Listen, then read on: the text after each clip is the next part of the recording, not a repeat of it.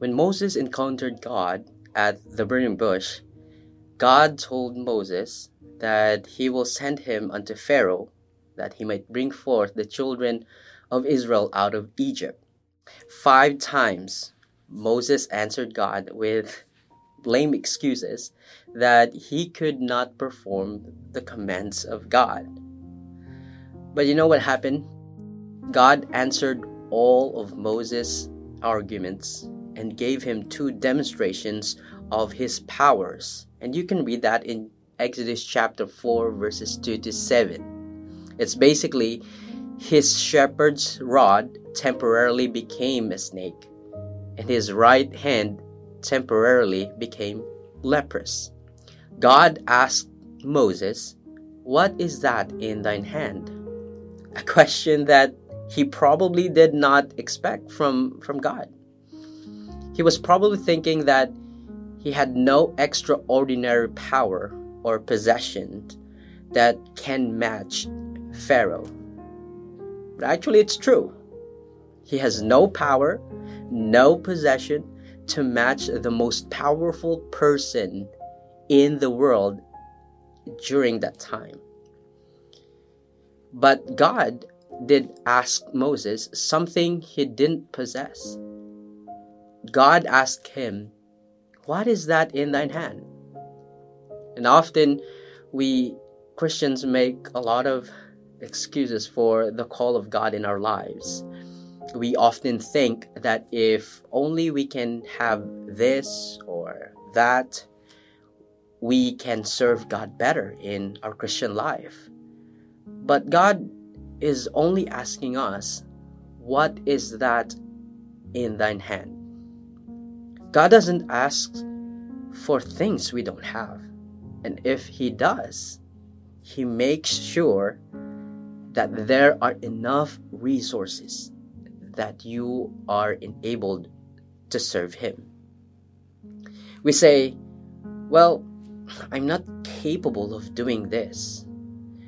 But the Bible says, "I can do all things through Christ, which strengtheneth me." That is in Philippians chapter 4, verse 13. We say, "I don't know how to be a soul winner." But the Bible promised already in Acts chapter 1, verse 8, "But ye shall receive power." God gave you power already. And also, there's Soul Winners Academy for you to train in. And for now, we are doing flyering, and that's also one of the things that we are doing here in the church, to do flyering. And I encourage you also to attend FBI, Flyer Academy Institute, or Flyer Brigade Institute. We say, "I am not able to give for the Lord," but the Bible says, "But my God shall supply all your need." And that is in Philippians chapter 3, verse 19. Remember, the church at Philippi did not give to the Apostle Paul and to the cause of the ministry of God in their abundance. They're actually poor, but they still give because God enabled them. God is looking for a willing heart who will carry out the gospel to the lost and to serve Him faithfully. Now the question is, what is that in thine hand? Don't promise God something you don't have, but give Him everything that you do have. For example, many people say that they did give to God if they have lots of money, yet they are unable to stay faithful to give and tithe of even the little thing or money they presently have.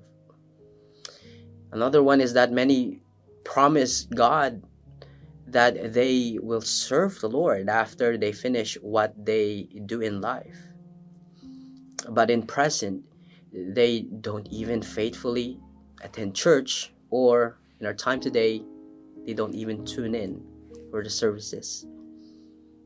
Do you see the point here? So don't promise God for something you don't have. Instead, give to God everything you do have. Let me close with this verse.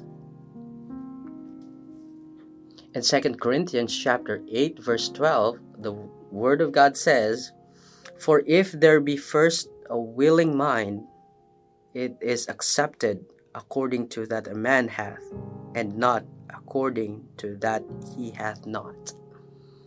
So God is expecting us to serve Him, to give faithfully to Him, and to give our all, the things that we have. So I hope this podcast would be a reminder to us that let's serve God, because we still have the opportunity to do it. Let us all pray. Father, we thank you for the devotion that we have.